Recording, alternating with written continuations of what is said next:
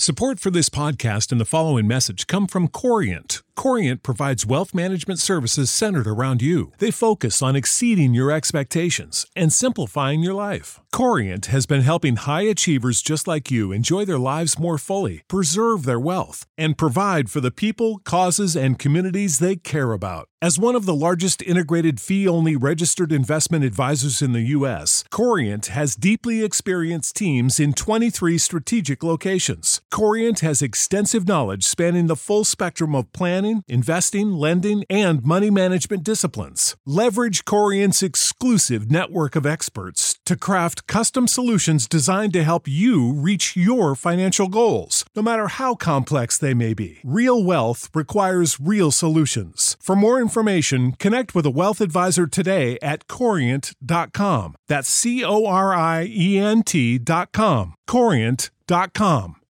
When you need mealtime inspiration, it's worth shopping Kroger, where you'll find over 30,000 mouth-watering choices that excite your inner foodie. And no matter what tasty choice you make, you'll enjoy our everyday low prices, plus extra ways to save, like digital coupons worth over $600 each week. You can also save up to $1 off per gallon at the pump with fuel points. More savings and more inspiring flavors make shopping Kroger worth it every time. Kroger, fresh for everyone. Fuel restrictions apply. Here we go.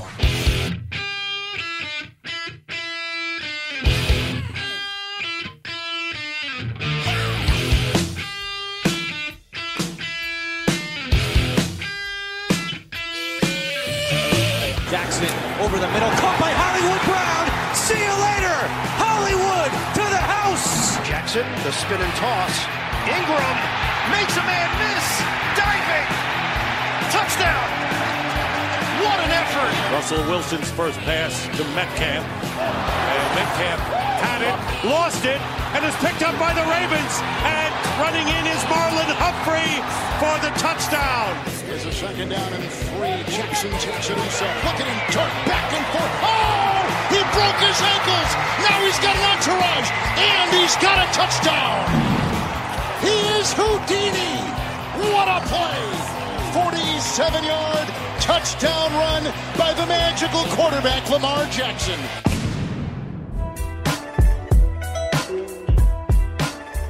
Hello and welcome to another episode of Pod Like a Raven. We are back. 1 week after recording our mock draft, we have all the NFL draft results to talk about. So many picks to discuss that are going to be new Baltimore Ravens. I'm Antonio Barbera. Very excited to get into the deep analysis of who the future All-Pros that the Ravens drafted this past week. And I'm joined by my co-hosts. First of all, on the East Coast, Tim Horsey. Tim, how's it going, man? Oh, another late April, early May, another excuse for me to get way too excited about every single player that the Ravens picked being, at the very least, a solid contributor, which we know isn't the case, but I've hyped myself up on basically all these picks that we're going to talk about today. Eric DeCosta does it again, so I am feeling fantastic. And on the West Coast, Jace Evans. And I'm going to take 10 seconds here to just say something that's really, it's the what's bothering Antonio. I know this is a podcast, this is not visual, but we talk about it most weeks. Jace Evans has shaved everything, really. Just shaved. The hair is gone. The long hair is gone. The handlebar mustache / facial hair is gone. It's a clean cut, new look summer Jace. And Jace, I don't like it. I'm gonna be honest. I enjoyed the Gardner Minshew more, but how are you feeling about the Ravens draft results? Draft, I'm feeling good, Antonio. As for the hair, it was time. It'd been over, I think, 14 months, something like that, 13, 14 months. So it just, summer, cut it short, like the Ravens. New beginnings with a new draft class. Very excited. As Tim said, a lot to be excited about, I think. I think we'll get into it. An intriguing draft. First draft in 3 years. The Ravens have had 2 first-round picks. And the first draft in many years where they entered the night with already having 2 picks. So there's no shortage of things to talk about. We watched the first round together and had myriad emotions about it. And I think just based on our pre-show conversations, I think some of our thoughts changed a little bit. So I'm excited to kind of discuss our initial thoughts and then what we moved into, all that. So very excited. Draft's always a fun time of year. We are going to get into the NFL stuff and the news and notes that happened across the league in the second half of this episode, because this is a Ravens podcast. So we're just going to dive right in with their picks and get into it with the first selection the Ravens made. We were all clamoring for a playmaker, hoping for a wide receiver, and it does happen at 27 with Rashad Bateman out of Minnesota. I turned to you guys. All three of us were doing a live Zoom during the pod together, or I should say during the draft together. And I think all three of us were pretty hype when Bateman fell to the Ravens. What do you guys think of his fit in Baltimore?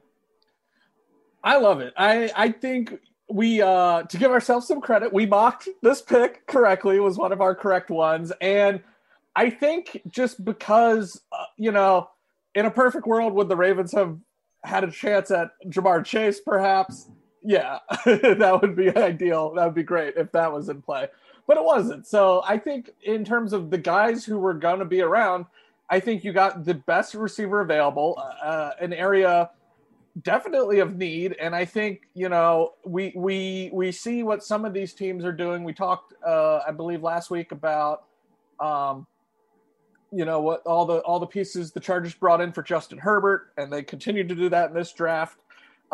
We look at what the Chiefs are putting around Patrick Mahomes, which they continue to do in this draft, and with the Orlando Brown trade. The Ravens need to build around Lamar Jackson, and this was the offseason to do it after they kind of didn't really last offseason, coming off their very successful 2019. So I love it. I think Bateman just brings such I think he's just like such the perfect receiver they were needing.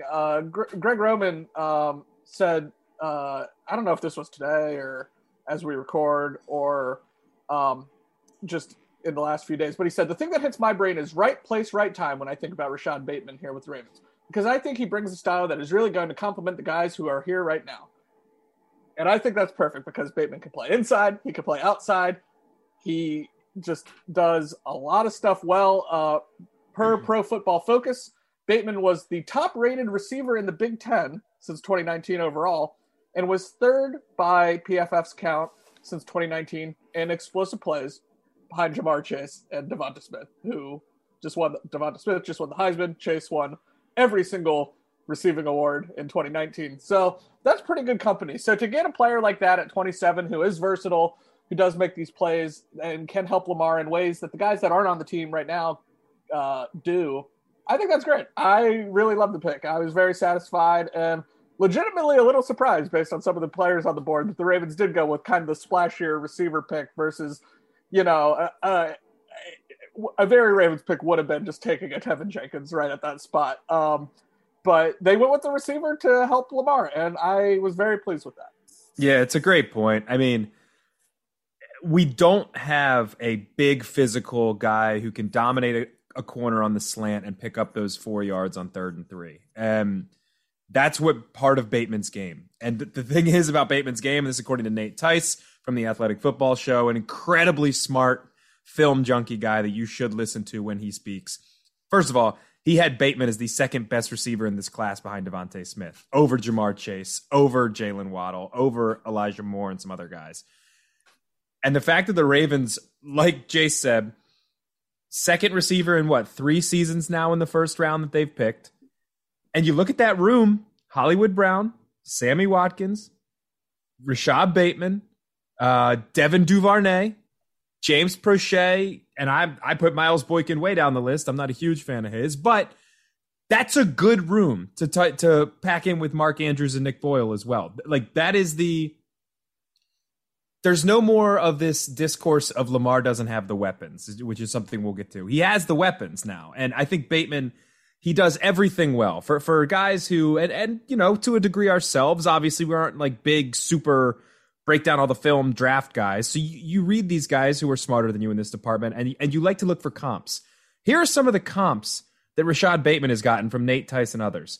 Allen Robinson, Keenan Allen, Michael Thomas, and Reggie Wayne.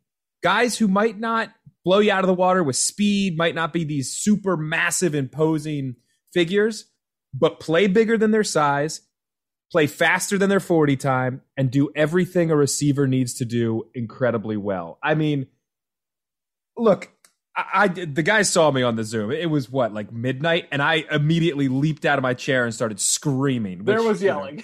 Yeah, which is a little bit of a problem. I know I need to curtail just a bit, especially living in a tiny studio apartment here in Washington, D.C. But there's something about this pick where everybody wanted it to happen. Analysts were thinking that it would just be a great move. And you just have this doubt because you're like, the Ravens do need some offensive line help. The Ravens do love drafting defensive ends, and a bunch of them are still there, and we'll get to one in just a second.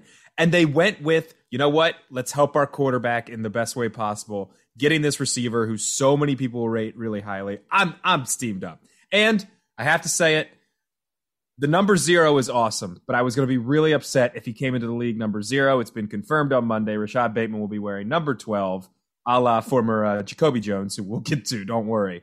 So I like the number fit too. I think that works. I can't wait. Sammy Watkins, Hollywood Brown, Rashad Bateman, Mark Andrews with J.K. Dobbins in the backfield. Guys, that's really good. That is really, really good if everything projects as it should be. So I'm very excited. The one thing, and Antonio, before you go, the one thing I do worry about, and it's been talked about a lot, and Nate Tice, who I'll reference a bunch here because I really respect his opinions, did a gif of just kind of being, it was a Simpsons gif of being hung up at in a prison cell or something, but kind of smiling of me thinking about Rashad Bateman going to the Ravens, but then thinking of Greg Roman's passing offense, which has been called middle school by a lot of people. They've mentioned how it needs to improve, and Greg Roman himself has said it's going to be even more of a change than it was from 2019 to 2020. It's going to be even more of a change here in 2021. We have to see that come true, and maybe some of the coaches they brought in will help that, but remains to be seen. All the potential in the world is there. The fit makes perfect sense. Now they have to curtail the offense to help out a little bit too, I think. I mean, some great points all around. I love the room now. I love the offensive skill position room, and we hated it 6 weeks ago. I hated it 6 weeks ago because of how thin I thought it was. I don't have, I'm not going to add too much of what you guys have already said describing Bateman, but he's a proven possession receiver. We are not going to have concerns. It's not like he's not the guy where it's, well, look, he's got that crazy speed. It's just a matter of whether he can locate the ball and bring it in. That's just the thing that we need to figure out. That is not his MO. He's got the hands. He's got the route running. And that's what we need. In a weird way, we don't need the superstar wide receiver. We need the small game-changing wide receiver, as Tim mentioned, the 3rd and 4s. And it just seems like the perfect type player for that exact play and situation that last year the Ravens just did not have when you double-teamed Mark Andrews and forced Lamar to stay in the pocket if you could. So it's a great pick. It's a proven receiver that was mocked to the Ravens all over the place, including in Pod Like a Ravens mock first round. And it's a great fit. And I'm looking forward to the number 12, Tim, and not the number 0, catching slants and turning 3-yard catches into 10-yard gains on 3rd and 6. In the other direction, with the second pick in the first round, which I think maybe we were most excited that it was a player that the Ravens drafted and not a trade back at that point. But the Ravens certainly going not in an opposite direction, but in a different direction. They go defensive. They go with a much more of a talent that needs to be refined, that needs to be worked on, but explosive abilities in, I'll call him Jason Owe first, and now change it to Odafe Owe, which is apparently that was his first name growing up, but he went by Jason for a while and is now going to go back to the OG, Odafe Owe, linebacker out of Penn State. The red flag, everybody's talked about it. We all know it. 0 sacks last season, and he's an edge guy who is going to try to be getting sacks in the NFL now, where the competition is just a little stiffer. I was not as so I'll peek behind the curtain here for the listener. All three of us have, I think, our opinions changed about Owe 3 or 4 different times in the last few days. I don't know how excited I am. I love a guy with upside. Great. I watched some of the game highlights, game tape of his after they drafted him. And so you look for his toughest competition, which would have been the Ohio State games. That's where he's going against the highest caliber of offensive linemen. And he, in my opinion, struggled mightily against Ohio State's left tackle for 95% of the game. He looked a little hesitant as a pass rusher. He sort of did the starting to run at Justin Fields, and then as soon as it looked like Fields may throw, he stopped and put his hands up instead of continuing to run or at least try to close down the angle. And I'm a little wary that these little mistakes that are made by players without a ton of experience or a ton of refinement are going to rear their ugly head in the NFL. So I turn to my two co-hosts, who I think their opinions maybe were positive, negative, but then positive again. So I'm going to turn to them to make me feel better about what Oweh is going to bring as a first-round pick for the Ravens. So, like you on draft night, I was not exactly enamored with the pick. I think I even said in the lead-up to the pick that Oweh was the only guy on the board that I wasn't really excited about. You know, we were Azeez Ojulari was still there, who we became enamored with. Tevin Jenkins was still on the board. We fell in love with Azeez Ojulari over the course of about 15 minutes in a ridiculous way. Yeah. Tevin Jenkins similarly still on the board. Trayvon Moehrig was still around. Some of these guys we weren't entirely sure would be there were. And then they selected Oweh. And I will admit, I was not exactly enthused about a team desperately in need of pass rush help, drafting a pass rusher without any sacks against major competition. And it was a weird season, we should say. He did have sacks in 2019, but still, the most recent season he put out there, he did not get to the quarterback once in their 5 or 6 games, however many they played. And the other thing I guess I will say with Oweh that concerned me was all the other when he got drafted, all the highlights that like the Ravens account showed, that a lot of the show like ESPN and stuff showed, was what he did not against competition, just running the 40-yard dash and running cones. And I go both ways on this. On the one hand, I'm like, well, it's probably not good that his highlights are not football related. That's like the Nathan Peterman Bills Twitter account when he was named the starting quarterback, and it was like his warm-up throws before preseason games. Yeah. So that concerned me a little. I was like, there's not a lot of football highlights to show. But the counterpoint is the physical highlights they did show off are amongst the best ever seen, like, since they've really been tracking this stuff in the last, however many dozen years or so, when they really, really drilled down into it. He is one of the most athletic players that has come into the draft at his size. He's 6'5", 257, and he ran a 4.39 40 at his pro day, which is mind blowing. So my hope, and what I've started to, I don't want to say cling to, but my hope is a franchise like the Ravens, who has developed players, Matthew Judon, 5th round pick, Zadarius Smith, later round pick as well. These guys who, have become good pass rushers in the NFL. To how great they are, that's to be debated. Zadarius Smith certainly a lot more successful, I'd say, than Matt Judon. But I think when you take a developmental guy like this, I have a little more faith in the team, in a team like the Ravens, turning him into something.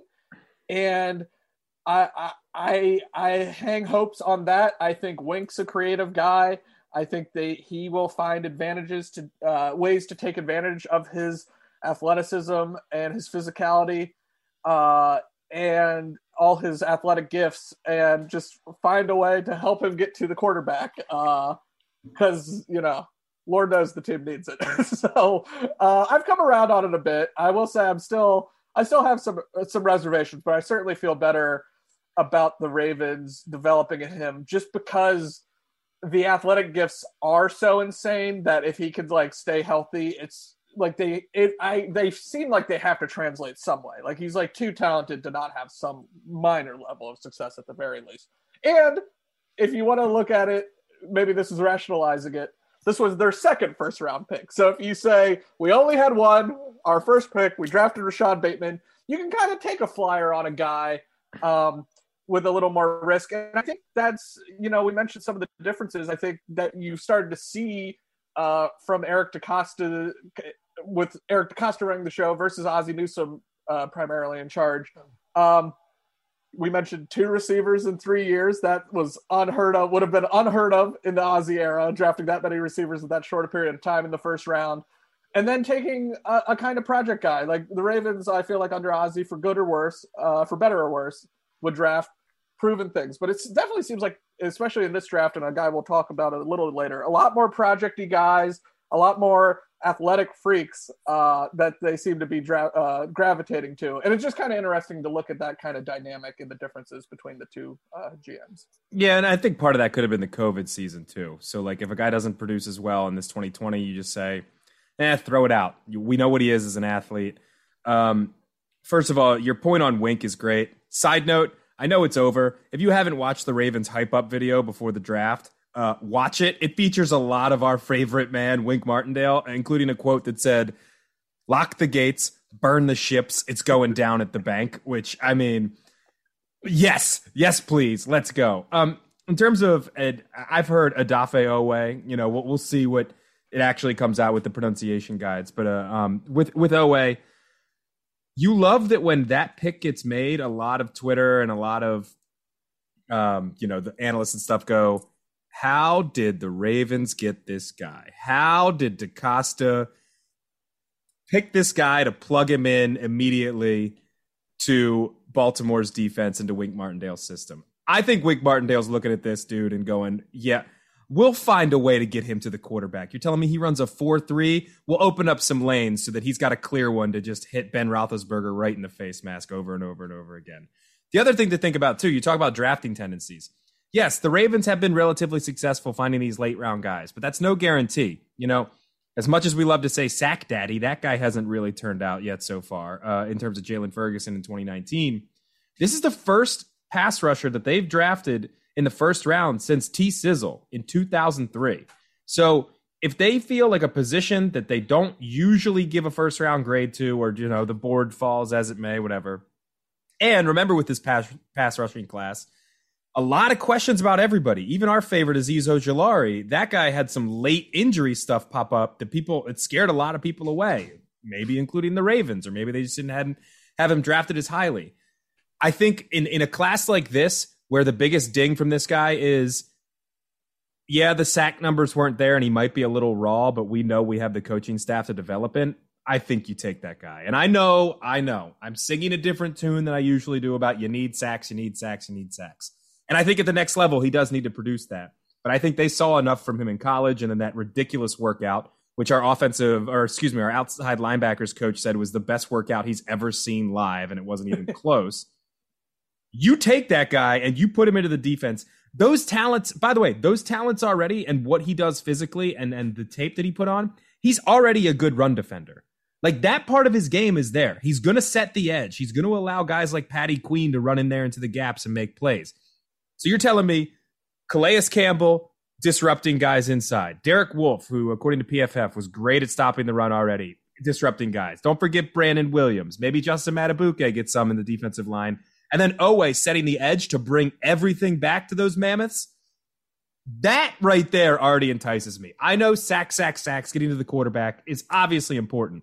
But the fact that this guy already has that one trait that we know, and then don't forget, he's a physical freak. He is an absolute monster in the best way possible. I have faith. And trust me, I am singing a different tune. I was way more Antonio Barbera on Thursday night. I have faith that this coaching staff can get the most out of him, especially with all their quotes, which, it's a little bit of tongue in cheek, or not tongue in cheek, but they don't reveal all their secrets, obviously. But DeCosta said after the first round, the board fell the way we wanted it to. Like, we got the two guys we wanted.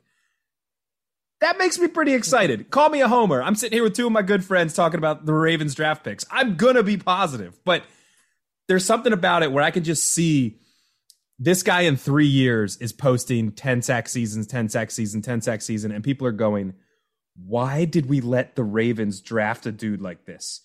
Why? because he's just getting after Baker Mayfield constantly. He's getting after whoever the hell is playing quarterback after next year for Pittsburgh. He's disrupting Patrick Mahomes. And that's the other thing. I know these are the early picks. We're going to rant a little bit on the early picks. Don't worry. This is not going to be a 4-hour episode. The one word that you keep hearing about him is disruption. He's constantly making a mess for offenses. He's constantly getting in the face of the quarterback, going after the running back. And he can become, as the SB Nation article put it, an apex predator with the right coaching in this defense. And I mean, come on. You got to love that. You got to. The one final thing I think we should say about him, too, is he's only been playing football since 2016 and is now in the NFL. Even better. Better. Yeah, it now being his full-time job, this is all he's working on, watching the film, working out. This is his job. This is all he's going to be doing is football-related activities, and it has his sole focus. I don't know, obviously, a ton about his personality, but by all accounts, he seems like a pretty nice guy, hard worker and stuff. And so if he just works hard at it, you like to hope doing it full time, you just kind of naturally get better at it now, something you've only been doing for 5 years. So, I like that aspect of it too. And as Tim said, he did have 20 pressures last year, despite his none sacks, which was a little, as we said, it is a red flag. ESPN said the 0 sacks were the fewest among a first-round defensive end or outside linebacker in the last 25 years. So that's not great. But I do think there's enough positives that I definitely feel a lot better about this selection. And then seeing guys like Ojulari fall, as Tim mentioned, and which was interesting. So for me, the pick kind of came down to they liked what his potential and what he could be versus maybe what might be more of a sure thing like a Tevin Jenkins. That'd be like the one guy I think that the Ravens passed on that I think maybe could really come back to bite them in any significant way, because I think he has the potential to be a great right tackle in the NFL. But if Oweh becomes a great pass rusher, it's a non-issue. So I'm definitely a lot higher on it than I was just a few days ago. Those were the last 10 minutes were on the psychiatrist's couch with Antonio Barbera, with my two co-hosts. Thank you very much. I do feel better. The thing that I like of this is his ability to set the edge and his ability to stop the run, because that's sort of a worst case scenario. You still have a guy who's proven to be good at this in a division where you're going to have to play Nick Chubb twice. You have to play the future Steelers running back Najee Harris twice. You're going to play Derrick Henry at least once a year, seemingly maybe twice. I like having a stout run stopper on the edge, a big athletic guy like that has to take down these really powerful running backs. And then the other side of it, this is this is going to look bad in 2 years, so don't record this and play this back for me, but the comp for me with a guy like this, weirdly, is like DK Metcalf. Like, if his jumping out of the gym numbers and athletic ability in these tests and drills for a guy whose college career is, pretty good. None of DK Metcalf's Ole Miss numbers were really strong. But then he had the combine and people thought, oh my goodness. But he dropped because of the injury concerns. He dropped because of the college stats. If Oweh does become this 10 sacks per season edge guy, you're exactly right, Tim, that with the Ravens getting him with their second pick in the first round, all these teams are going to be annoyed, scratching their heads, and they're going to think, why have we let another guy who had all the tools clearly go to the Ravens and get Pro Bowls as a pass rusher, which would be nice. The Ravens, the other thing we thought they were going to do was trade back and grab at least one second-round pick. They did not do that. Took the 2 first-rounders and thus did not then trade up, so had no second-round picks, and they just sat patiently, and they waited for the third round to address what was literally need number 3. They addressed need 1, 2, and 3 with their first 3 picks. And this third pick in the third round is the guard out of Georgia, Ben Cleveland. And I'm just going to give Tim is our in the trenches guy, so I'm just going to turn this pick over to Tim. Tim, I'm going to assume that you're into. The only thing you won't like about Ben Cleveland is that his last name is Cleveland, but everything else looks pretty good. It's legitimately the only thing I don't like. He's gone viral on social media for looking like the Mountain from Game of Thrones. He's 6'6", 357 pounds, and just dominates dudes when you look at the film. I highly encourage you to look up Brian Baldinger's evaluation of this guy. He's got pretty quick feet. The technique isn't always there, but he's done a lot of the pooling systems as the Ravens use, and he's going to be playing next to Ronnie Stanley in pass protection, so you think he's going to be okay there. And if you don't love that, listen to this answer from his interview with ESPN's Alyssa Lang on how he got the nickname, and just a great nickname, Big Country. That was my high school O-line coach. I'm sure everybody's heard the story of me, shooting a squirrel one day when I played hooky from school. For those who don't know the story, can you give it to us in like 30 seconds? So I stayed home from school one day, played sick, you know how we did whenever we were real young. And anyway, I got to looking and didn't have no food in the house, so I looked across the backyard and there was 2 squirrels in the tree. So I got my .22 and I shot them from the tree and I cooked them up, and that was it. Whenever Mama came home, there was a couple of squirrel skins on the porch. That's been one of my funnest stories that's ever been released on me since I've, been through this whole recruiting and college football deal. That's kind of the one that just kind of gets people going. So I feel like that's a proud thing to be able to say. Like, as a teenager, you just were like, I'm hungry. I'm going to go take care of myself. Oh, no doubt. No doubt. That's what we were raised doing, so that's what I was going to do. Did you already know how to cook squirrel? Like, I'm not very good in the kitchen anyway, and I would have no clue how to cook squirrel, but did you, Google it, or how did that process go? It's kind of hard to mess up stuff on the grill, so, if you get too worried about it, you just put it on the grill until it feels done and looks done, and then you just try it and see where it goes. Look, I've never had squirrel before, but a man after my own heart as soon as I heard that, I was like, the last guard that we drafted in the 3rd round ended up driving his camper from Iowa to the Ravens facility. He worked out by working on a farm and tossing hay bales, and that guy's going to be a Hall of Famer. Now, look, I'm not setting that expectation here for Ben Cleveland, but you can't help but feel some of the similarities. Obviously, he's bigger. He's a mountain of a man at 6'6", 357 pounds, but he plays mean. Remember the thing they always talked about, Yonda? Put him in between the white lines, and he wants to kill you. Ben Cleveland is the same way, and I say that with the utmost respect. He wants to kill the man in front of him. There was I watched some tape of him because, of course, I didn't watch any other tape of anybody else. But as soon as Ben Cleveland gets on there, I'm like, I need this in my life. Of him against Christian Barmore, who went to the New England Patriots in the 2nd round that everybody thought was kind of a steal. And he's eating him alive. He's eating the Alabama defensive tackle alive, pushing him off the line, sealing him off the edge, hitting him, and then getting to a combo block. There was another piece of film from that Alabama game in pass protection where Patrick Surtain is coming from a blitz. Ben Cleveland drops back in pass protection, sees him coming, and is able at 6'6", 357 pounds. Let me reiterate it again. Is able to get there over in time and knock Surtain out of the way to protect his quarterback. This came through. Quinn Meyerts, the Wisconsin Whitewater guard, was still there, and the story, the story about him practicing his technique on a log and then chopping down trees in a workout video and playing with his belly out at the Senior Bowl. I would have been waxing as poetic as I am right now if they picked that guy. And admittedly, I didn't know as much about Ben Cleveland, but as soon as they picked him, everything you saw was just there's your left guard for the next 10 years. There he is. I honestly, there's probably negatives. Maybe I've just refused to see them. I've literally put blinders on just to look at the positives.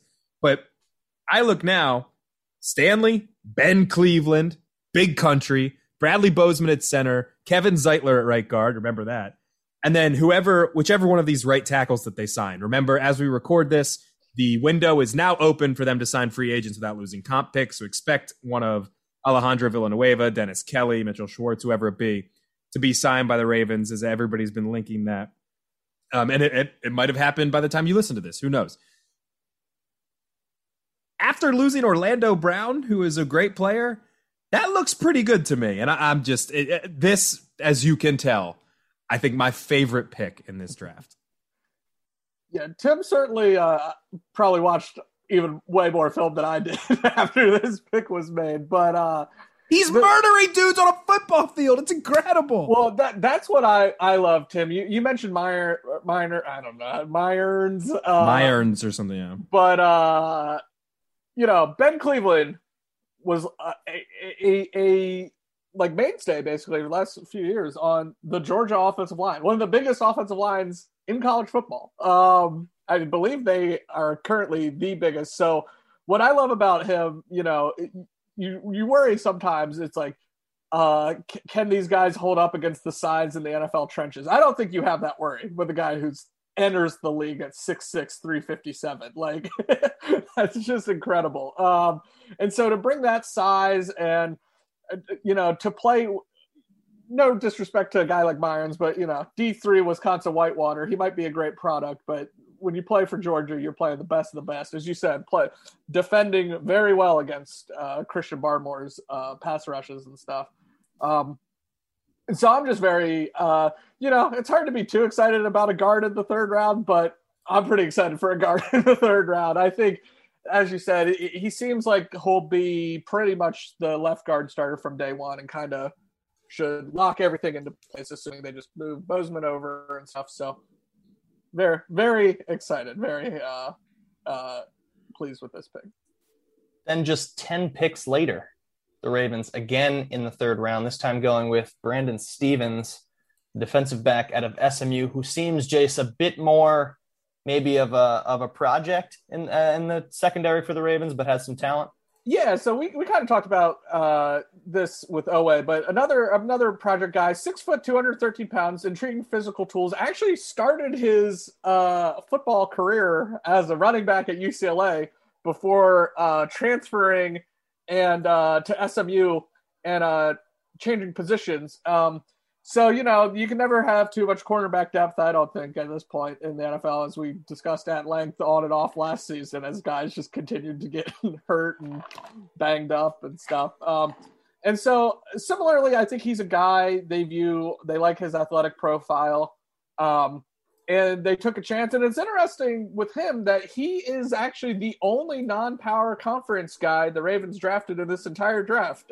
So they clearly must have liked something about his physical makeup or what they saw on the tape. Via Jeff Zrebiec from The Athletic, Eric DeCosta said focusing a lot of attention on big school guys was partly because of COVID-19's impact on the college football season. Made scouting more difficult and created more unknowns. So they kind of just shied away from small school guys in this draft, it seems. But, clearly they saw enough with Stephens that they liked. I honestly can't say I know too much else about him. Wasn't as glued in on SMU this season as I might be on most years, just how weird it was and them not playing big guys. But yeah, I mean, I like it as a depth move. As I said, you can never have too much there. So seems good. Yeah, I don't have a ton to say here. I mean, and we'll make this point with Wade later. That's such a great point that I've heard a lot of people make. Depth at premium positions, corner, offensive line, pass rusher, is very, very important. So this, for me, is the most questionable pick. There were definitely still some more tackles, which Antonio addressed. It was need number 3 was offensive line. More specifically was tackle. Again, we'll see. Maybe I'm not convinced Villanueva is a starting right tackle, but if it's like a Dennis Kelly or even Mitchell Schwartz, if he stays healthy, God willing, there could have been another need there. But I don't know.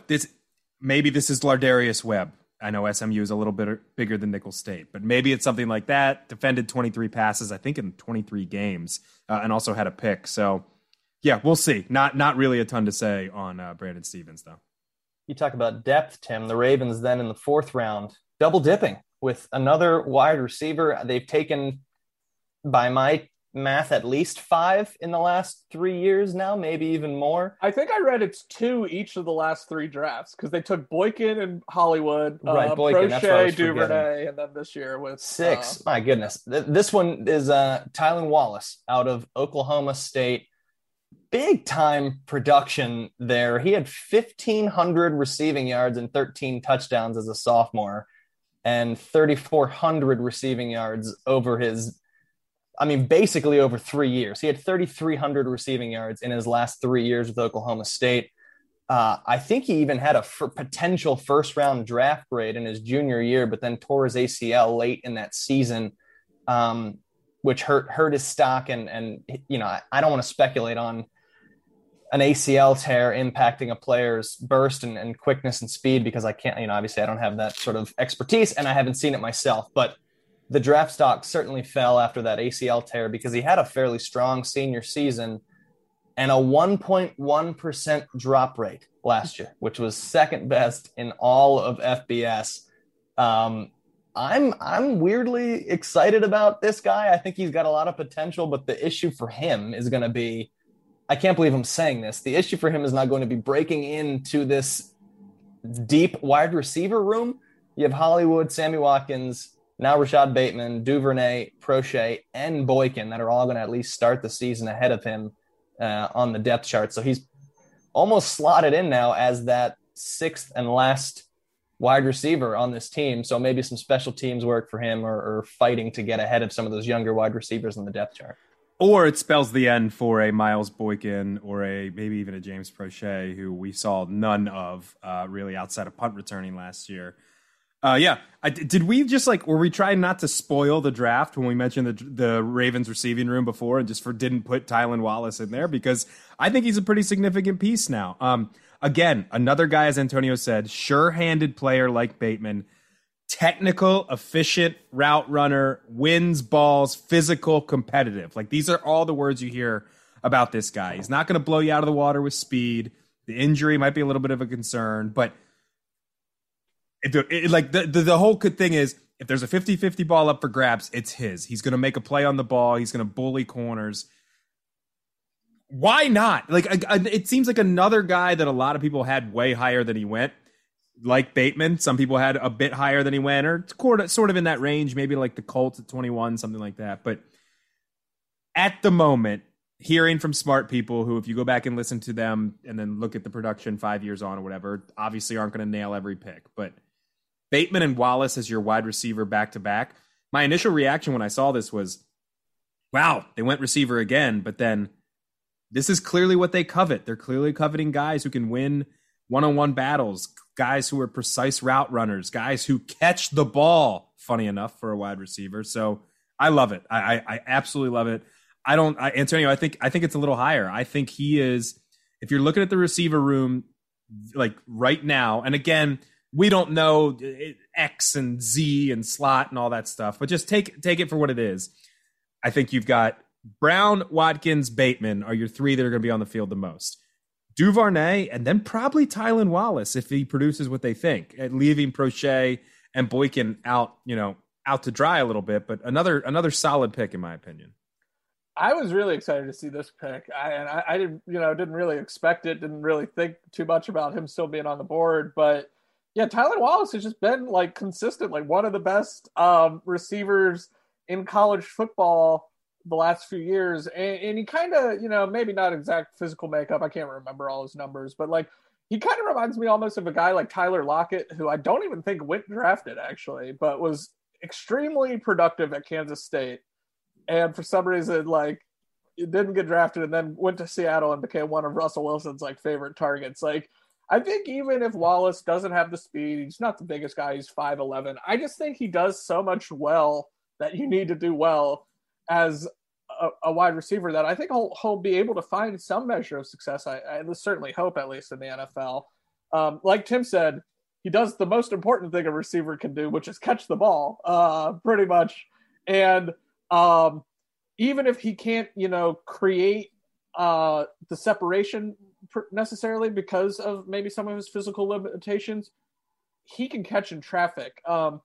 To cite Pro Football Focus again, because they do about as good a deep stats as you can find in the college game. Since his sophomore year in 2018, no player in FBS has pulled in more contested catches than Tylan Wallace. So that's pretty solid.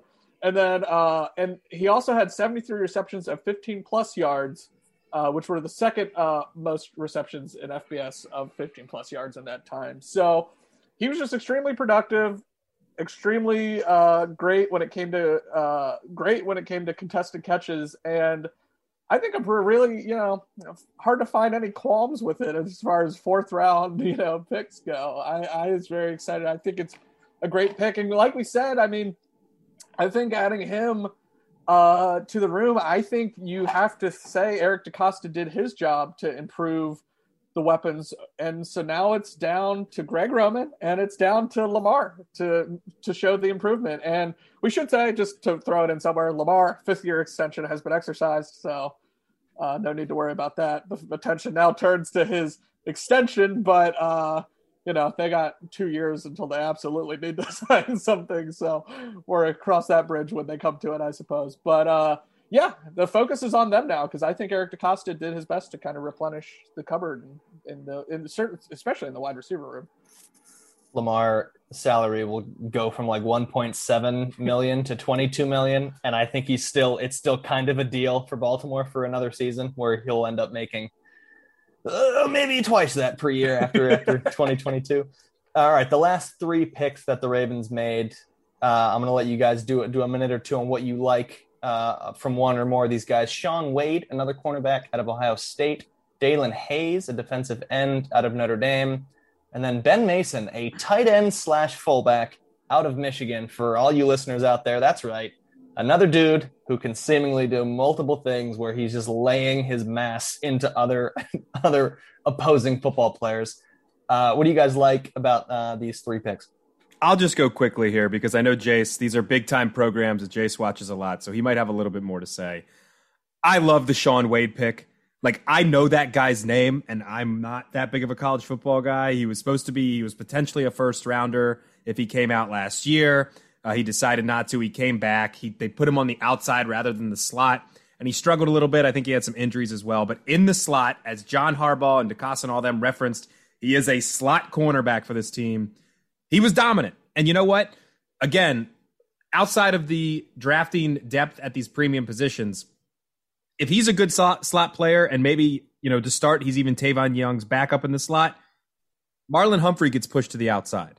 And we're not forced to play Marlon Humphrey inside unless they want to. And I think that's something that's a massive benefit for this team, where Marlo can go out and actually lock down receiver number 1 on the outside if he has to. So I think that's absolutely huge. And then, look, I'm going to skip Dalen Hayes. I'm apologizing. Jace will get to him. Don't worry, because we have to talk about the man who wore a Make Fullbacks Great Again hat to his video press conference with the Ravens. Where is that? I need that hat now. I needed it yesterday. I needed it before I even knew about it to add to my wardrobe. But look, when the pick first came in, my heart sunk a little bit because I looked at the contract and I realized that Patrick Ricard is only under contract for 1 more year with the Baltimore Ravens. This could be his final year with the Ravens. I hate to say it, but Ben Mason also apparently just one of those guys that when the pick was made, it was like, oh yeah, he's going to fit in really well with what they do. Didn't catch a lot of balls, but did show some potential for that. And then the Ravens did, when they mentioned drafting him, they mentioned him as a tight end. And you know what that tells me? That tells me they're going back to 3 tight ends on some sets. They're going back to Nick Boyle and Mark Andrews and Ben Mason, who will simply be there to knock dudes out, which, you know what? We talked about with, and this is the funny balance. Like, we talk about Bateman. It's like Bateman needs to be super productive. And then I'm also like, yeah, I would love to see them line up with 2 fullbacks in the backfield and Gus Edwards. Like, yes, please, let's do that. So I think that pick, it has a long-term idea to it, unfortunately, for a Project Pat podcast. But at the same time, I think that there could be some immediate contributions from Ben Mason too that I'm excited about.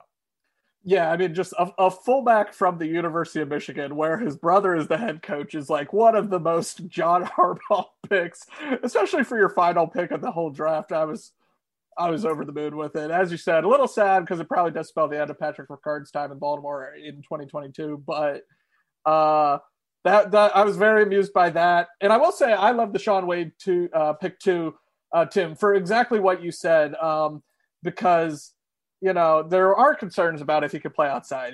The tape was not great for him, as they say. I was reading a 247 article kind of compiled while he was sliding in the draft And they had this interesting tidbit from Todd McShay. I'll just read off about Wade's 2020 season. McShay said on ESPN's First Draft podcast, "I think he proved he belongs inside.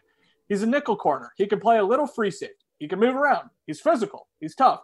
He can tackle in the open field really well. We saw that last night, but he's not cut out, at least at this point, to be a perimeter cover corner that takes away your number one wide receiver. He's just not. But you know what? That's okay, because the Ravens already handsomely paid two guys who do that on the outside and take away your number one and number two corners. So I think if he's able to play in the slot and able to move around and even dabble in some safety, which I think we should say too, they mentioned maybe Brandon Stevens could also play some safety for them. I think that's great. I think the versatility is fantastic, and I think it's okay to draft a guy with a high ceiling. Maybe not a high ceiling, but I'd say like a high floor if you're able to play to his strengths. Like we said, he probably was projected by many to be a first round pick. He's talented. Ohio State listed him at 6'1". So I really like it. I think especially for where they took him. It was fifth round, I believe they took him. So yeah, for like a late round pick, a guy that some people thought just a year ago could be a first round pick, even if, he does have limitations. I think he just so perfectly fills what they need in the depth piece. I really like the move. And then just to touch on Dalen Hayes, 2-year starter at Notre Dame, which that counts for something, a major program that played in the college football playoff last year. So that's solid. Per Jamison Hensley, 2-year starter at Notre Dame, who's considered a developmental pass rusher. He's dealt with shoulder issues. He was in college forever. He had a redshirt season. So he, not too much to say about him other than, as we said, depth at premium positions. His depth on the defensive line. And I think they need that. I think they showed last year when they had some injuries. It's an older defensive line. And I think that's another benefit to taking a guy like Jason Owe, because everyone else up front outside of, as Tim mentioned, Justin Batabuke is over 30 now. Calais Campbell, Justin Wolf, Brandon Williams. So, just getting younger, getting depth there. I think it's a solid move. And a 2-year starter at Notre Dame, I think you can't sneeze at that, even if maybe his pro potential is not over the super great or anything. But I think it's a solid depth move. So yeah, that's the Ravens draft in a nutshell. That's every pick. It was generally very pleased, I'd say. Although I will say, as Ravens fans, I think we're spoiled, and I think we leave most drafts pretty pleased as Ravens fans. The team did get pretty high grades sort of across the media landscape in terms of the overall draft class, but I'm going to instead ask a couple of very, very specific over-unders for you guys quickly. First, let's start with Owe because he's sort of the more fun projection guy, but will he have more or less than 4 sacks in the 2021 Ravens season? I'm going to say over. I was thinking 4, but there's the extra game. So he's got another game to do it, 17 games to do it in. And I think, we think of, we lost Matt Judon. He had 6 sacks last year, and he was the Ravens' leading sack guy. I don't think it's someone has to sack the QB, and if they're putting him in a position to succeed, I think he can get to 4. Certainly the 4.5 or 5, I hope. So someone's got to. If he does it, I don't know who does. So it's kind of at least hoping, I guess, he gets over 4. I feel like, oh man, and this is just me being a dumb sports fan, but I feel like if I say yes, he's destined to fail. And I don't know why I think that, but I kind of do. But screw it. Yeah, he's got. I can't heap praise on him and how he fits in Wink's system and all the disruptiveness, and then not go over. So we're going over. We'll say 4.5, 5, maybe 6. Maybe if he matches Matt Judon's total from last year as a rookie, I'm going to be steamed. Oh, I mean, the greatest thing in the world is if he just comes out and has 15.5 sacks. That would be so wonderful. I'm going to take, with that being said, I'm going to take the under on 4, but in 2 years he gets double digits. That's my hot bet with that. Will Rashad Bateman have more or less than 600 yards receiving? It's the magic number for Ravens skilled position guys. Will he get more or less than 600 receiving yards next season for the Ravens? I'll go quickly, Jace, here. I think it's an easy under. And it's nothing against him. It's just, again, I'm pulling him up now in terms of receiving yards last year. Marquise Brown, 769. Mark Andrews, 701. Willie Snead, 432. I think he beats that 432 number, but I'm not ready to sit here and say, and maybe it's part of they have so many weapons. Maybe there's so many people to get the ball to now that it maybe is a little bit more evenly distributed. And that's obviously in a perfect world here. But I will go under, and optimistically, I'll say only because they're still dominant running the ball and they have so many weapons to throw to now that he's not going to get enough, enough reps, let's say, to get to 600. I think we're in lockstep here today, Tim, because I was thinking under too. And similarly, I don't think because he'll be bad or anything. I think it'll just be because that's how, even if they change some things, I think that's just kind of how the Ravens operate. And I do think having a guy like Bateman and Greg Roman even talked about this will like increase the chances a guy like Hollywood Brown has. He theoretically will face less double teams. Similarly, Mark Andrews, you have to hope at least he's a little more open over the middle of the field if they have another guy who can actually catch passes over the middle of the field also around. So I still anticipate Mark Andrews and Marquise Brown being the top two receivers on the team. So I'll go under as well, mainly because of that reason. I was going to go under 600, but, let's embrace debate here. I'm going to say over. And I'm going to be for this reason. Hollywood Brown, I just pulled up. This kind of surprised me. As a rookie, he had 584 receiving yards. And that was his first season on the team. He had is his foot bothering him? Is his foot not bothering him? I feel like he was in and out of the lineup a bunch when he would take a big hit or something like that.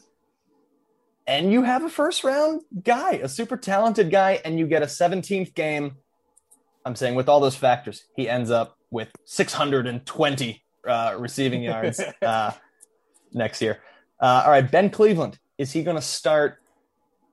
Maybe this is not too easy of a question, but will he start more or less than 9 games on the offensive line this season? Over. I think it's going to be over too, just because for 2 reasons. I think he is probably an improvement in theory over Bradley Bozeman, who was like a 7th round pick. I mean, Bradley Bozeman's become a great player, but Bozeman, a natural center, has kind of been playing out of position. And I think more so than even how good Cleveland is, I think they want to move Bradley Bozeman to center. It seems like that's been kind of the scuttlebutt coming out of the rain. They haven't explicitly said that's what's happening, but it sounds like that's what's happening. Because I can't imagine they want Patrick McCarty to be their center opening day next season, or Tristan Colon Castillo. So, assuming they want Bozeman at that center spot, they kind of don't have any other options now other than playing Ben Powers perhaps. But I think you spend a 3rd round pick on a guard, you kind of expect him to play. So I'll go over too. I will agree. It'll depend on just how many offensive linemen they sign between now and August 29th of this summer. But yeah, I'm going to say that his talent makes him play more than 9 games. And then the last one was a bit of a joke, but there were some excellent points made in the notes that I was writing in about this episode. And it's, will Ben Mason start all 16 games at fullback / tight end? And will he be a Pro Bowler this year? So that part's the joke. But Tim, next year? Yeah, I was going to say, first of all, this is still a Project Pat podcast, so I consider that a little bit of an insult, even as a joke. I wrote in here, yes, next year. I think someone's going to, I'm not going to say overpay, but pay Pat Ricard in a time where the Ravens need to pay a bunch of guys, so they're not going to be able to pay Pat Ricard, so he's going to leave. And that's sad, but it's kind of just how the business works. And I think that is 100% why this Ben Mason pick was made. They value a fullback. They know that their one is about to be too expensive for them, so let's go draft another guy. And you know what? He's going to keep the tradition alive in Baltimore. Yes, he will start all 16 games in 2022 and be a Pro Bowler. And then in 4 years, he'll go off into the sunset and they'll draft somebody else. Pat Ricard Jr.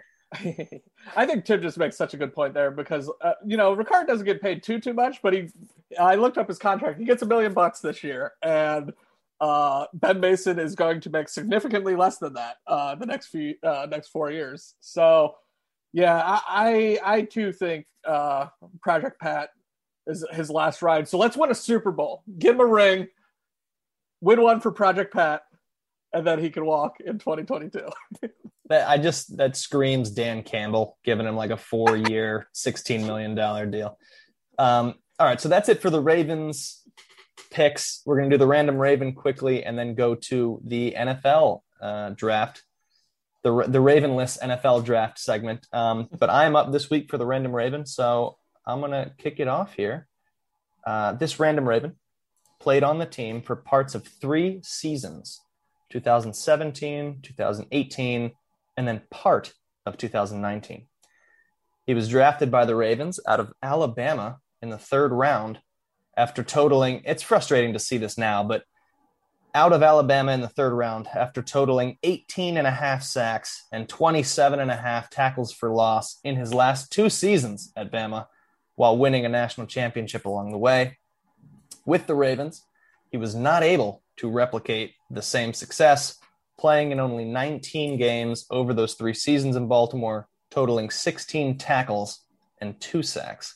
He finished 2019 with the Green Bay Packers and is currently playing in the Canadian Football League. He wore the same number as random Raven legend Josh Bynes.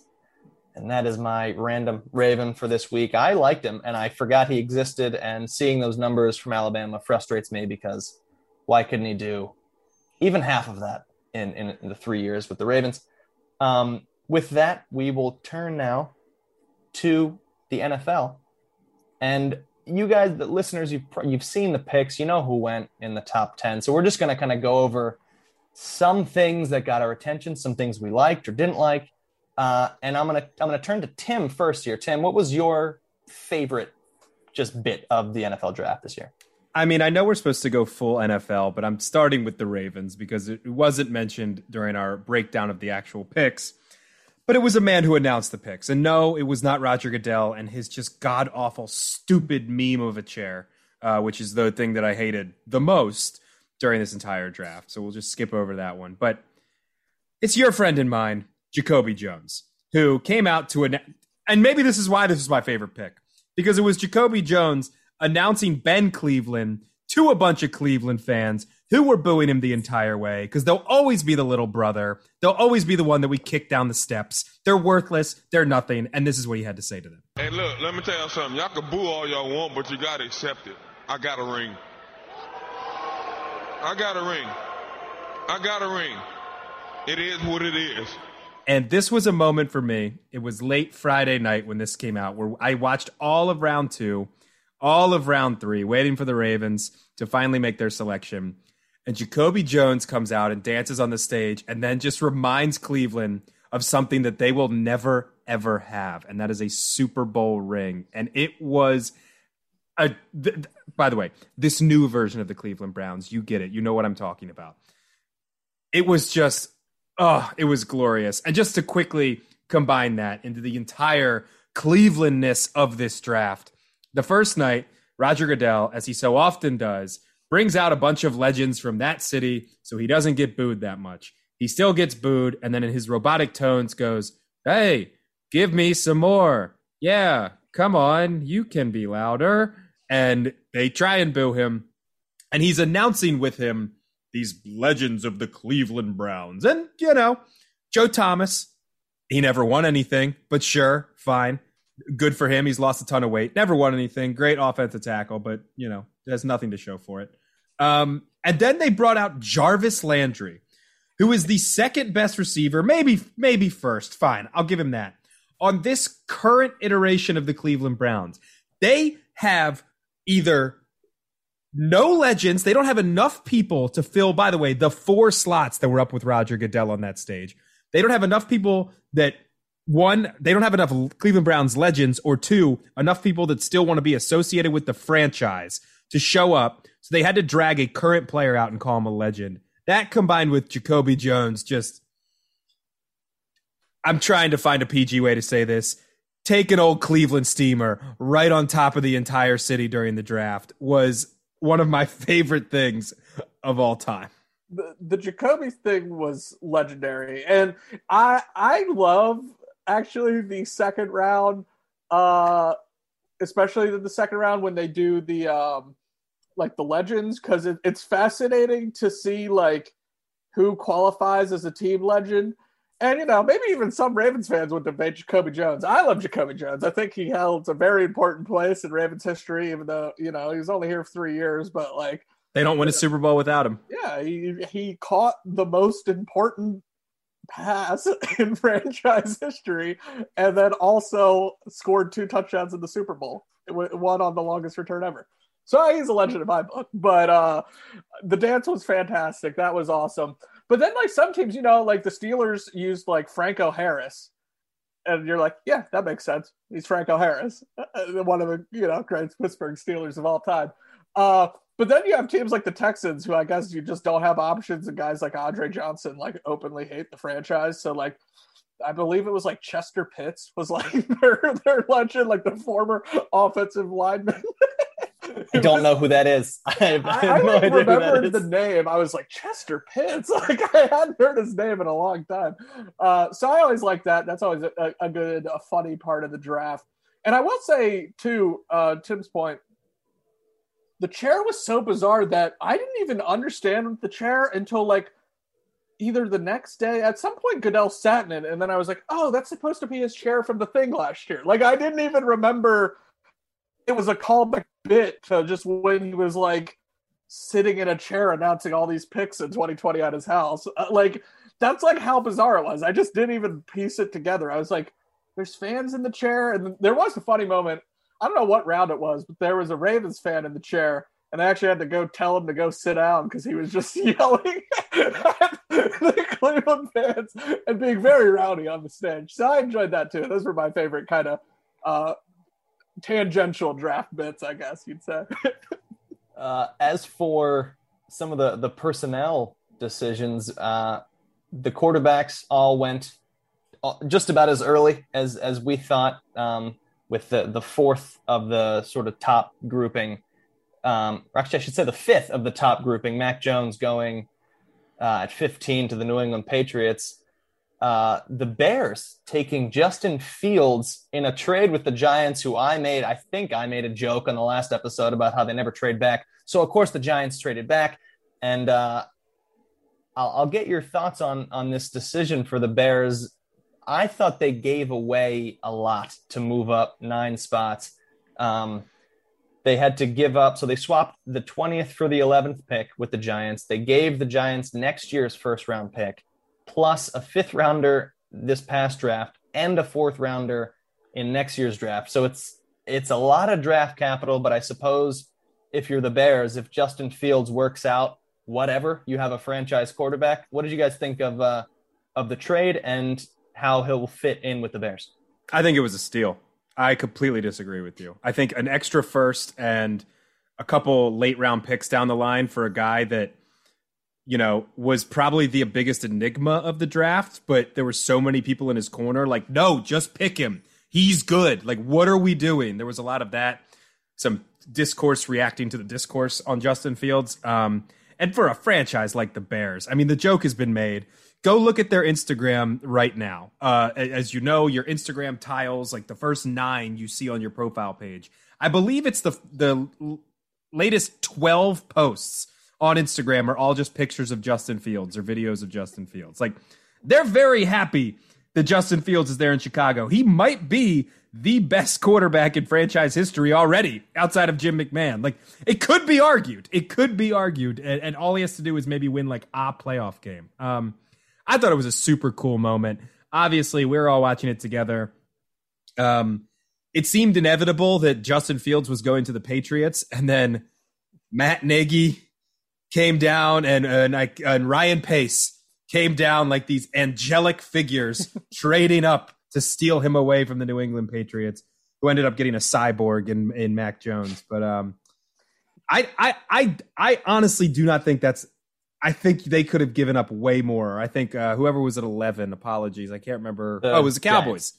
Or the Giants. Sorry, you're right, because Dave Gettleman finally traded down. Right.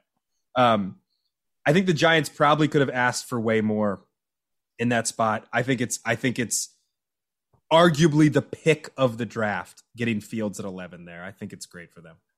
I see both sides of it because I think it is a lot to give up. But I will say, if you're Ryan Pace and Matt Nagy, you don't really care about the Bears' future first-round picks because if Fields doesn't work, you're going to get fired anyway. So who cares that the GM next year doesn't have a first-round pick, I guess. But that being said, I love Justin Fields. I really like Justin Fields. I probably would have taken him second overall, honestly, if I was these were my things to do. But the one thing I worry about is, like, is he going to be the guy that breaks, as Tim mentioned, the Bears' literal decades of futility at quarterback? Until Cutler passed all their marks, their all-time leading passer was Sid Luckman, who retired in something like 1952 or something. So that's not great. And I worry just about the Bears ruining Justin Fields because I want him to succeed. So that's my only real negative is I like the idea of the Bears trading up, but the entire history of the Bears suggests this will not work out. They traded up for Mitch Trubisky, as we famously remember just a few years ago. So I don't know. I'm worried. Yeah, that's really fair. And it's just one of those franchises that, like, I don't know. I kind of have a soft spot for the Bears. Like, you know, and like they're Ravens West in a lot of ways. In a lot of ways they are. The Ravens have been a little bit more successful with more titles. Right. But recently. But it's like one of those teams that I just, you know, defense, you know, tough grittiness, and they needed a win. And that looks like a major win, and I think it's good. This just came across as I'm, you know, just constantly addicted to Twitter, even as we record this show. This came from NFL and ESPN. Courtney Cronin, who is the Minnesota Vikings reporter for ESPN, said the Vikings had told Kirk Cousins and were prepared to take Justin Fields at number 14 if he was still there. So it looks like we would have been saved anyway. He was going to the NFC North anyway, but good on the Bears. I mean, they probably didn't know that. Maybe they had some intel, but good on the Bears to even snatch him from a division rival. Some other small notes that I had from the first round. There were some cool teammate pairings. I cannot remember there being this many in a first round. Joe Burrow gets his LSU teammate Jamar Chase. They did some stuff when they were together at LSU. My goodness. Tua gets Jalen Waddle, who to quickly go over our mock draft recap, was one of the, quote unquote mistakes. We had Devonta Smith ahead of Jalen Waddle, but Waddle going in the top 10, and he goes to Miami with Tua. Jalen Hurts gets Devontae Smith, his teammate. They'll be playing in Philly, and then Trevor Lawrence drafted first, and then Travis Etienne, his running back from Clemson. They will be on the same Jags offense from day one. And then the maybe the strangest pick of the first round, and the Raiders have done this more than once in the last few years, and they take tackle Alex Leatherwood at 17, which it's fine. But many boards, Jace, had Leatherwood like in the 40s, in the 50s in terms of where he should have been drafted, and he goes in the top 20 to Las Vegas instead of, maybe trade back and get the same exact guy even 10 or 20 picks later. But no, they take him at 17, and he's going to be their starting tackle. Yeah, Mike Mayock seems to, now that Gettleman has finally traded down, it might be the Raiders are the new team that doesn't trade down. And I believe it was the Ringer, maybe Roger Sherman there, pointed out that since basically Mayock has come aboard, and I guess with Gruden, they've drafted their first-round players have all been players who played in the college football playoff and have come from like Alabama, Ohio State, or Clemson. So, that like, yes, on the one hand, those are our 2-3 of the best programs. There's in college football, they have great players. There's a reason they're playing in the playoff. But there's other good players that also don't play in the college football playoff. And it really seems like, I don't know, the Raiders just focus in on these major program guys, or I don't know. That seems like the only way to really explain Leatherwood. Because like you said, he could have success in the NFL, and you don't want to bet against Alabama guys, but it did seem by all accounts to be a reach. Christian Darrisaw, I believe, was still on the board, and the Vikings had traded down, and then were able to snag him with one of their first-round picks. And he was pretty universally considered a better prospect by most people than Alex Leatherwood. So I don't know. It just seems like the Raiders have, I don't want to say they're a mess, but they certainly have a strategy, we'll say, when it comes to the draft, and that's becoming pretty noticeable. Yeah, it's not have cable, and so only watch the games that are on ABC. It makes no sense to me.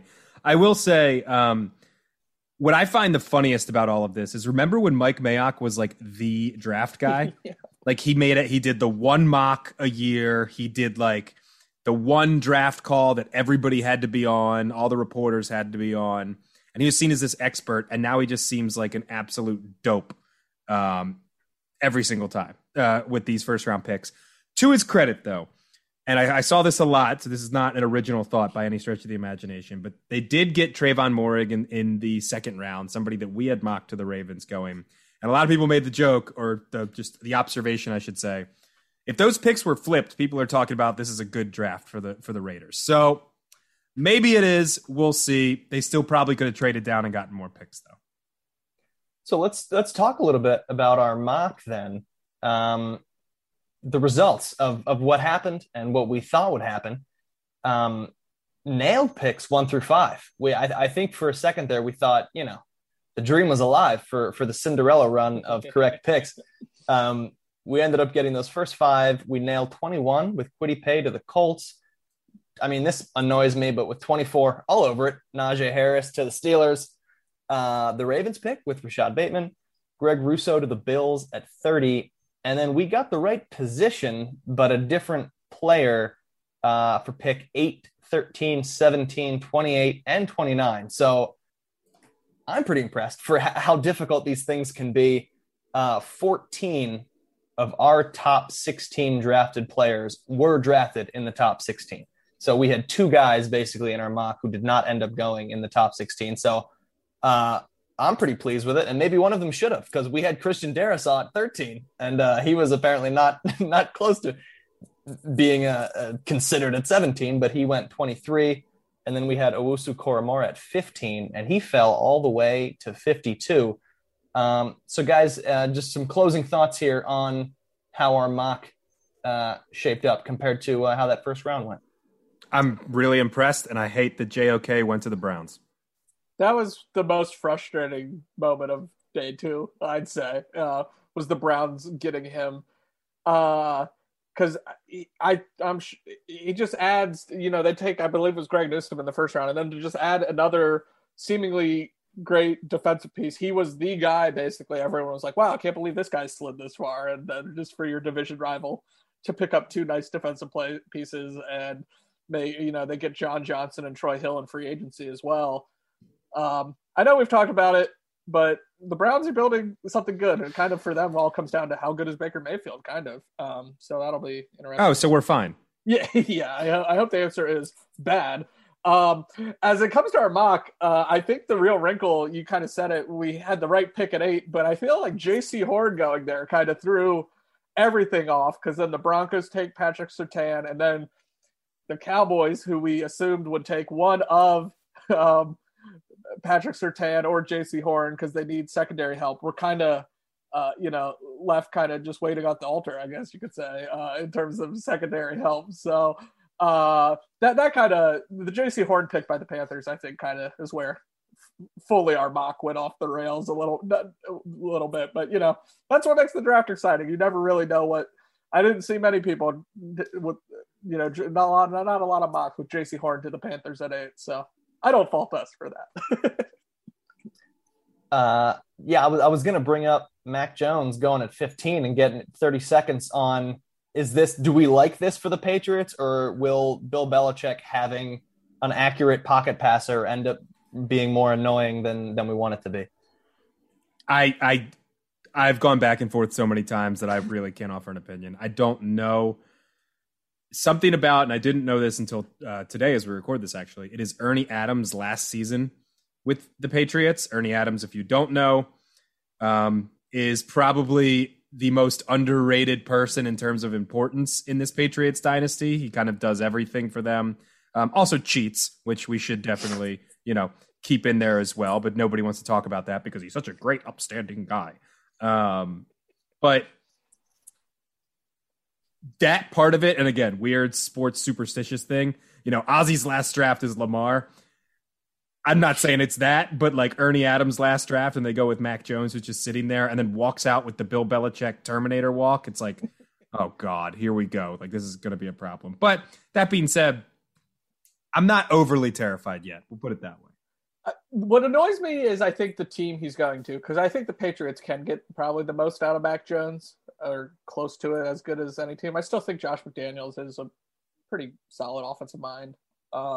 They obviously just won 3 Super Bowls fairly recently. So I think they could find some success with him. And I think as far as the Cam Newton side of things, I think he's just had too many injuries, because obviously I think Cam Newton's a better football player than Mac Jones. But I think at this point in their lives, Mac might just give them a better option, because he can just simply throw it farther and probably more accurate than Cam can at this point. Not into the ground, 5 yards in front of all of his wide receivers. Yeah, so I really don't know what to expect. I feel like Mac Jones might have the widest variance of any guy in this draft. He could be like a Pro Bowl level player, or he might just crash and burn real quick. But I mean, I think it's nice for the Patriots that they didn't have to trade up or trade down, just kind of sat tight and let a guy fall to them. And they got one of the first round QB locks and didn't have to, like the Texans, talk themselves into Davis Mills in the second round, or, the Bucs take Kyle Trask, which I like a little more. It's just a developmental thing. But yeah, I don't know. I really don't know what to expect from it. So that'll make it interesting going forward here. All right. The last thing to do here really is read over this random Raven again, and then I'll give my co-hosts one last statement on the Ravens draft class and just how successful we hope it will be. But first, for the random Raven, this player was on the team for parts of 3 seasons, 2017, 18, and then part of 2019. He was drafted by the Ravens out of Alabama in the 3rd round after totaling 18.5 sacks and 27.5 tackles for loss in his last 2 seasons at Bama, and winning a national championship along the way. With the Ravens, he was not able to replicate the same success, playing in only 19 games over those 3 seasons, totaling 16 tackles and 2 sacks. He finished 2019 with the Green Bay Packers and is currently playing for Saskatchewan in the Canadian Football League. That's right. He wore the same number as random Raven legend Josh Bynes. Who is this random Raven? So I definitely know, Jace. So do you want to take a stab? I think I have it as well. So I can guess. I believe this is Tim Williams. It's definitely Tim Williams. Okay. Yeah. This is Tim Williams. That's true. A random Raven who had 19 games with the Ravens and 18.5 sacks in 2 years with Alabama. And that's one of those picks that just didn't really work out. A 3rd rounder, a rusher. Seemed so good at the time. I loved it at the time because he was awesome at Alabama. But yeah, that is the random Raven. We'll slot him in the lineup deep on the depth chart of defensive players because there are some better guys in there.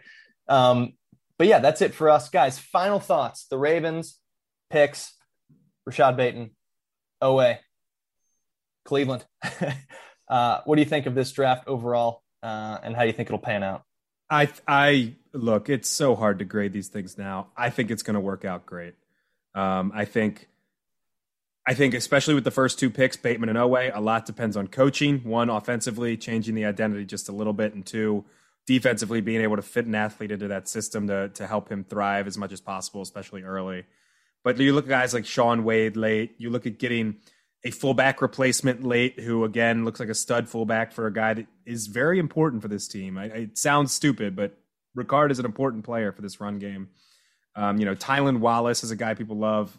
I already said my piece about Ben Cleveland. I don't have to keep going. I think it was overall great. I do want to mention one thing that we didn't bring up on this podcast, and if people are shouting at us, I don't think you want to hear it anyway. You can go to literally any other sports podcast or ESPN or NFL Network, what have you, to hear about Aaron Rodgers. It looks like Aaron Rodgers is not going to be playing in Green Bay. Who knows? That will develop. I'm sure we'll talk about it, but I just wanted to throw a mention in there. Guys, we know it's a thing. We understand. We know. We just had to spend so much time waxing poetic about Eric DeCosta again that we didn't have time for it today. We'll see how that plays out. As in terms of the Ravens draft, I am very pleased with it. I think, it's hard to think back of how I felt in the moment. I think on the whole, I'm more pleased with this class than I was with last year's kind of haul, even though there was some highlights. J.K. Dobbins obviously looks like a great player, and Patrick Queen I think solid. But I think just this year they addressed so they hit so many areas of need, but also I think did some interesting things by taking guys with kind of some high ceilings, guys like who have a lot of potential. Your Brandon Stevens, your Owais. And so I think just that kind of philosophy of just a lot of athletic freaks this year, it seems like, Ben Cleveland, an athletic freak the other way, just his size.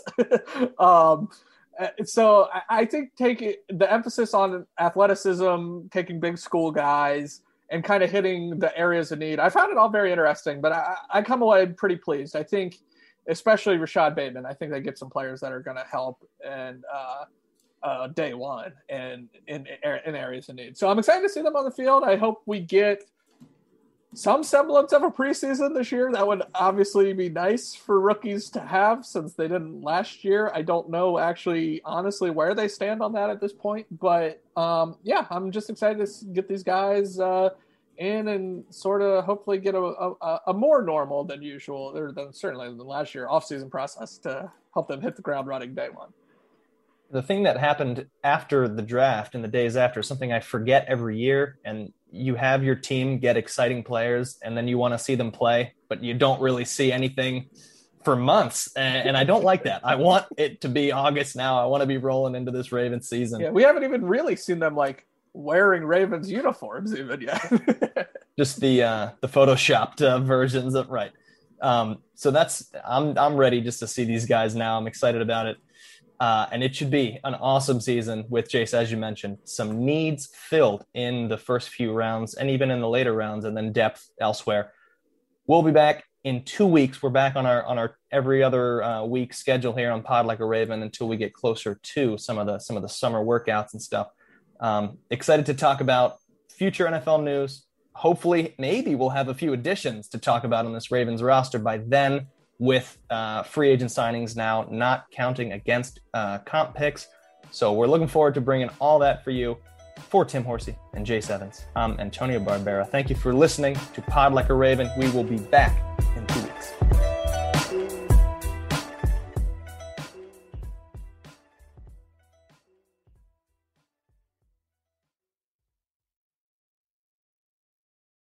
When you need mealtime inspiration, it's worth shopping Kroger, where you'll find over 30,000 mouth-watering choices that excite your inner foodie. And no matter what tasty choice you make, you'll enjoy our everyday low prices, plus extra ways to save, like digital coupons worth over $600 each week. You can also save up to $1 off per gallon at the pump with fuel points. More savings and more inspiring flavors make shopping Kroger worth it every time. Kroger, fresh for everyone. Fuel restrictions apply.